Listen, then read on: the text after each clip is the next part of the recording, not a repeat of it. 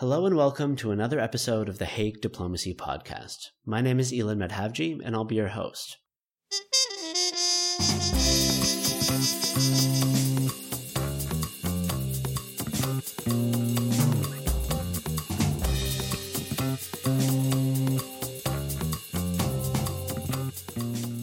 With the overall space narrative dominated by the great powers of the United States and China, and a generally macro-level geopolitical obsession, I sometimes find it actually hard to believe that there are more than 70 countries that have a space program.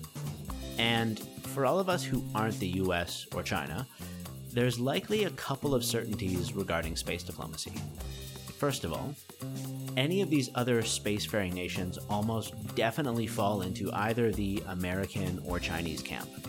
And secondly, due to the nature of outer space and what it takes to operate there, these states are forced to engage with the bilateral, regional, and multilateral dynamics of space diplomacy. Today we're going to dive into the case of one of those countries, Japan, because I believe that we have the most to learn from their approach to space diplomacy. What I mean by that is they're clearly not a great power in space, and yet they do play a significant role that has a lot to do, perhaps, with the long-standing military alliance with the United States, just like so many other space-curious nations. However, at the same time, they contend with China as a literal next-door neighbor, who's also their largest trading partner. And amongst all this, they themselves, Japan, are a part of a rapidly developing Southeast Asian context. So this unique position has forced Japan to employ space diplomacy on a variety of bilateral, regional, and multilateral fronts, and, in my opinion, to a degree of decent success. So this makes them the wielder of many different space diplomacy tools that I think we and many other countries can find very useful. Now, to a degree, this is an inspired sentiment that I gathered after reading the work of Sadia Pekkanen, who is the co-editor of the Hague Journal of Diplomacy special issue on space diplomacy, and also the Job and Gertrude Tamaki Endowed Professor and founding director of the Space Law, Data, and Policy Program at the University of Washington School of Law. And we are very delighted to have her with us today as we look to learn from Japan's space diplomacy. Thank you so much, Elaine, for having me. And so let me first step back and say that I think the world that we're looking at in the international space order, we are beginning to see sort of dividing into more or less a bipolar system. One side is sort of led by the United States, which is a former military ally of Japan, and the other side is sort of led by China. And this, I think, is where Japan's strategy becomes very important as an ally of the United States, because much of what it's doing on the civilian, commercial, and military side is sort of aligning with where the United States is headed. Now, this does not mean that Japan is not open to overtures or, sort of normative or even perhaps educational or technical collaboration with the Chinese. But at this particular stage, what we are seeing is that Japan is moving forward with the US and its expanding partnerships in the international space order. Yeah, so that makes sense. I think that's definitely a prevalent theme that, if you were to Google space diplomacy or space politics now, a lot of the material would definitely fit within that frame you've just mentioned. I was reading one of your previous articles and you mentioned something called the geopolitical threat-based narrative, which I found to be that's a wonderful section header. And that reminded me a lot of what I've noticed to be maybe a bit of like a security bias sometimes when we're talking at a more surface level about issues of space diplomacy and space development. Sure, the things that get the most clicks and the most likes and the most hot issues are the security-related, military-related kind of topics, right? Understandably so. But with respect to what you were talking about with Japan fitting itself between these two camps, and specifically maybe through this threat-based lens, if you will, how does that play a role into how they position themselves? Yeah, no, I think that is an excellent question. So I'm glad you found that phrasing useful, sort of a geopolitical threat-based narratives. And I think the essence of that narrative is that we are talking about the creeping weaponization of space and intertwined with the orbital debris threat that affects all civilian, commercial, and military operations in space. So I think what we are attempting to do is to figure out, I mean, at least what the international community, I think, is interested in figuring out, is how can we restrain behavior in a domain that is sort of moving towards weaponization, in which we see anti-satellite testing, in which we see non-kinetic threats that are brought about by things like rendezvous proximity operations. Of course, you're right to point out that the reason why I think the United States is, of course, so concerned is because it holds about 60% of the operational satellites today belong to the United States. And that's a dependence that's likely to grow with the mega constellations going into space. And because the threats to these functioning space assets extends out to geosynchronous orbits where nuclear command and control architectures, sort of flow from, countries that are under the extended nuclear umbrella of the United States, like Japan, are, of course, also understandably concerned. So I think that that's the work that diplomats will really have to engage in, is kind of set down a framework where all parties realize that, that may not be the best way to sort of advance the work of peaceful prospects in outer space. Is what I want to say. So countries do have their interests with respect to space, but from a sort of a threat-based narrative, I think that is at the heart of why many of the military allies of the US ought to be concerned about what is going on in space. And this, of course, also includes Japan, which has changed not just its interpretations of how it approaches military activities in space, but it has also changed and revamped its national security doctrines and postures and understanding at the domestic level in order to deal with precisely those kinds of threats going forward. I think that, for a very long time, and really until officially 2008, Japan had a very high bar for itself in terms of not engaging in any kinds of military activities in space. But since 2008, it has been able to do that, and it has begun to take steps towards engaging or building out military architectures more openly with respect to space. Now, having said that, I would also say that one of the most significant changes that has come in Japan is that whereas before you could not even talk about national security in space, what the Japanese have now done, based on the changes that have gone in place domestically, is that today we're at a place where Japan can even talk about disruptive or offensive operations being carried out in space. So they are beginning to reconfigure their military to sort of deal with these kinds of threats as well, that affect not just their own standing and what they want to do in space, but also because, as I was mentioning earlier, because of the problems that it presents for extended nuclear deterrence of their ally. Now, having said that, what I would also put on the table for you and your audience to consider is that one thing I find fascinating about Japan's activities in outer space is that there's definitely now a very solid security military aspect to Japan's space posture. But this not come at the expense of their interest and continued interest in sort of civil and commercial operations as well. And here, when you look across the full spectrum of what Japan is doing in terms of its security, its economics, and its diplomatic activities, you find that it's much more balanced than if you were just sort of only concentrating on the security side. And I'm happy to tell you a little bit about what they're doing also on the civilian and commercial side, which is that they have sort of tied their I wouldn't say their fortunes, but they've tied their activities to what the U.S. is doing in civilian and commercial space. So they were original partners on the International Space Station with the U.S., and that experience over decades has put them in a good stead to build on that continued collaboration with NASA and other international partners. So they're part of the Artemis Accords. They have made inroads into the commercial side as well by flying their crew on SpaceX missions. And in the future, I think the Japanese Prime Minister has also announced that they want Japanese boots on the ground on the moon when that landing actually does take place under the Artemis Accord. So I'm excitedly waiting to see when they announce the crew, whether or not the crew that's actually going to land. I think it's Artemis 3 when they land on the moon. Then I'm hoping that there will be a Japanese astronaut there.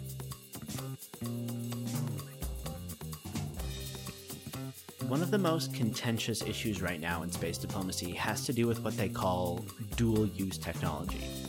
This is space technology that can be used for both military and civil purposes. So think of like a satellite that can track and monitor the location of, say commercial ships and people using maps on their phone, or doing the same thing with the same tech for guiding missiles or tracking troop movements. This two-sided conundrum is actually really relevant also for our ability to remove debris from space as well. So I think you can see the issue here. Tech that looks peaceful is largely employed peacefully, but could slot into a military role instantly if needed. This is causing headaches for the international governance of space and how we behave with one another up there.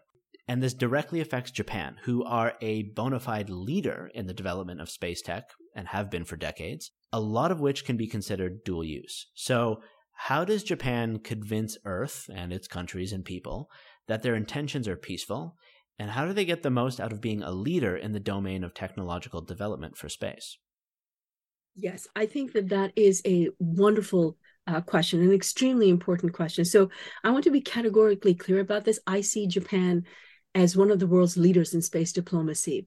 And as you're correctly mentioning, when you look across the multilateral, the regional, and the bilateral level, what you really have to admire is the skills and the diplomacy with which they have positioned Japanese scientific, economic, and military interests across all these particular forums. So at the multilateral level, I think Japan's position, consistent with its still pacifist constitution, is that, we need to do these things for defense purposes, but because 95% of space technologies are dual use, we do need to have a shared and common understanding of how people should behave in space, how spacefaring countries should behave in space.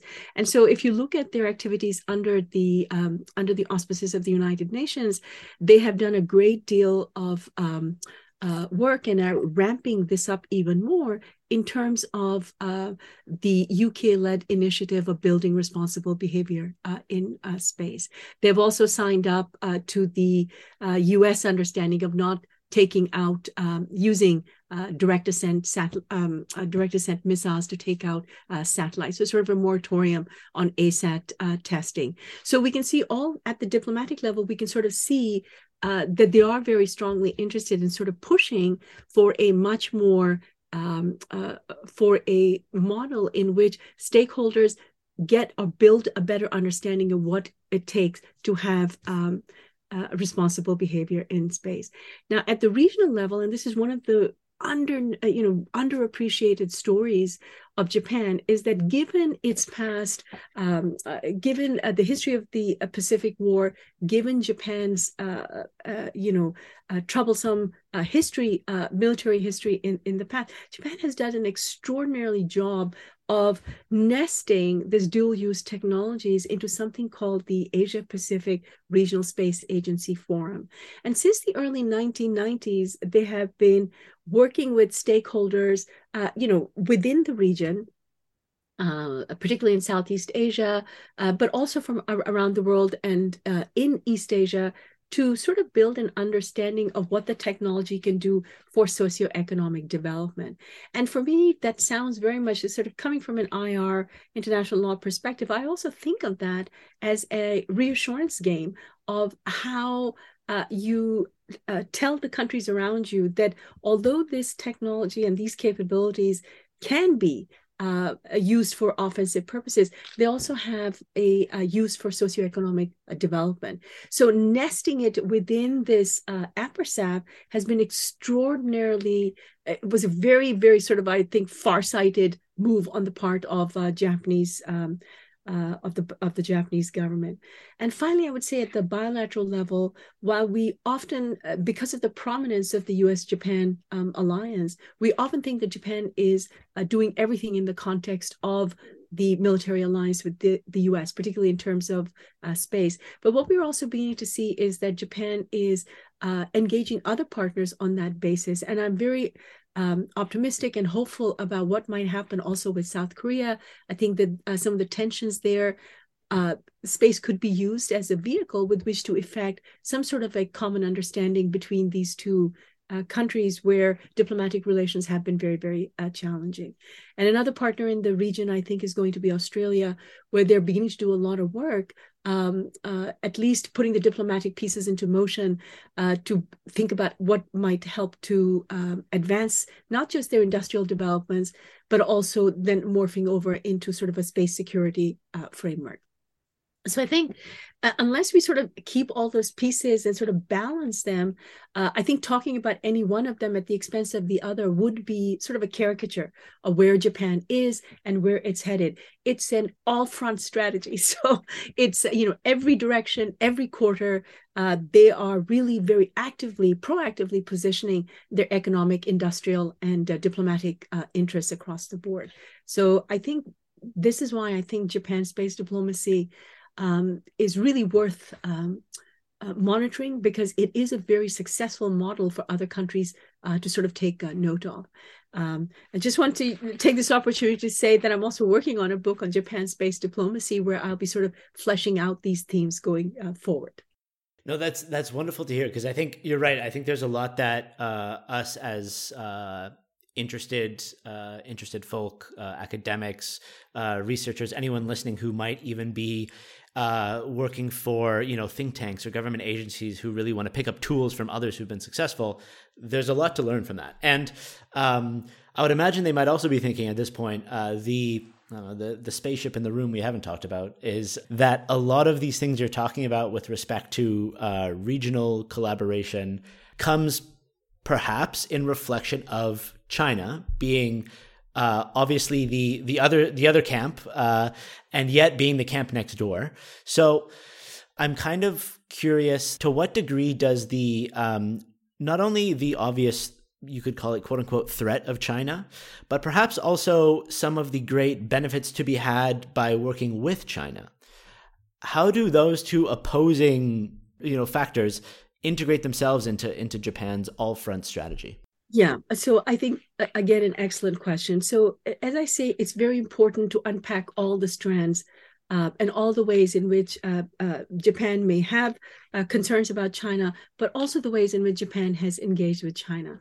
So Japan is, of course, in a economic pact with China, which I believe covers 30% of world trade. And so are many of the countries in the region. So there is definitely that reality there. The other thing I would say in terms of engagement is that, again, through APRSAP, the Asia Pacific Regional Space Agency Forum, Japan has left the door open for Chinese delegations and China's regional organization, the Asia Pacific Space Cooperation Organization, to also engage. So they have done that through a minimal amount. And I think where those two countries may, in fact, have an opportunity to do something that they're already doing in their respective organizations is focus on space education and how. So those, I realize, are well, not the economics, but at least the engagement and the education is, I think, one building block that the two sides can, in fact, build on to sort of advance socioeconomic development in the region, to talk about infrastructure development in the region. So I do look forward to that. And as you may know, I think that there is going to be a meeting between Kishida and Xi, and I believe the Prime Minister has invited Xi to Japan, and they will be conducting their own bilateral diplomacy. The reality for Japan is, it is in the region, as you so correctly said, right? So if you're going to live in the region, you have to work with the countries in your neighborhood. And that is, as true for Japan-China relations as it may be for the US-China relationship, writ large. globally. So having said that, I think that there's no question also that the Japanese foreign policy establishment has significant concerns about the way that China often carries out its activities and incursions in what are thought of as territorial waters in Japan. And I think if there was a bilateral hotline between the two countries, one of the things that you could do is pick a line and say, what are you doing? Because our space assets can actually monitor. So there can be an informational basis for Japan and China to sort of build an understanding of what's happening on the ground and sort of get on the same page. But I think that as with any diplomacy, you have to come to the table with good faith. So I think the onus is also on the Chinese side that if you are coming to a table, what is it that you are actually willing to negotiate and persuade your counterparts with? So I think that's the hard and important part of space-related diplomacy that the two countries definitely need to engage in. Beyond that, I would say that one of the things, of course, that the tightrope that Japan has to walk is that it is in a form of military pact with the United States. So what I'm saying is that eventually it is entirely possible that the three countries sort of need to sit down and hammer out what those differences might be, and space might be one way in which they begin to build that foundational and perhaps shared common understanding of what is the best way forward. If I'm assuming nobody wants to sort of engage in a space-related war of some kind. So I think we need to keep all those pieces in mind as these countries are grappling with international changes, but also have to answer to their domestic audiences. But I can see what Japan is doing. It'll be also interesting to see the overtures that China and the United States make in this particular arena. So with a deep friendship with the Americans on one side and China most definitely on the other side, it's clear that Japan's strong development in space technology has never really existed in a vacuum. But maybe that's been an opportunity that they've turned into a strength. As we've touched on last episode and also in this one, space is a team sport. And if Japan can convince great powers, regional states, and the multilateral system alike that their technology can encourage peaceful collaboration and mutual benefits for all, then maybe that adds another string to their space diplomacy bow, but also to their diplomatic efforts on Earth as well. So let's close this episode with the expert words of Sadia, who has picked out some key lessons from Japan's space diplomacy that we can take with us and think about. And before we do, I just want to thank you again so much for listening. What I would say is that take a look at what they have done at the regional level, which is that they have housed a very potent and lethal space technology into a sort of institutional rubric that also brings others onto the table to recognize what are the elements that we can extract from this to deal with common threats that we're all facing on our planet Earth. Poverty, socioeconomic development, environmental and climate changes. Those are extremely disasters that are very common in the Asia-Pacific region. Those are very important things to be able to build on. So I would say if you house a potent technology like space into also important building blocks for dealing with poverty, climate changes, environmental erosion, then you're really building a place for all people to come together and build something together.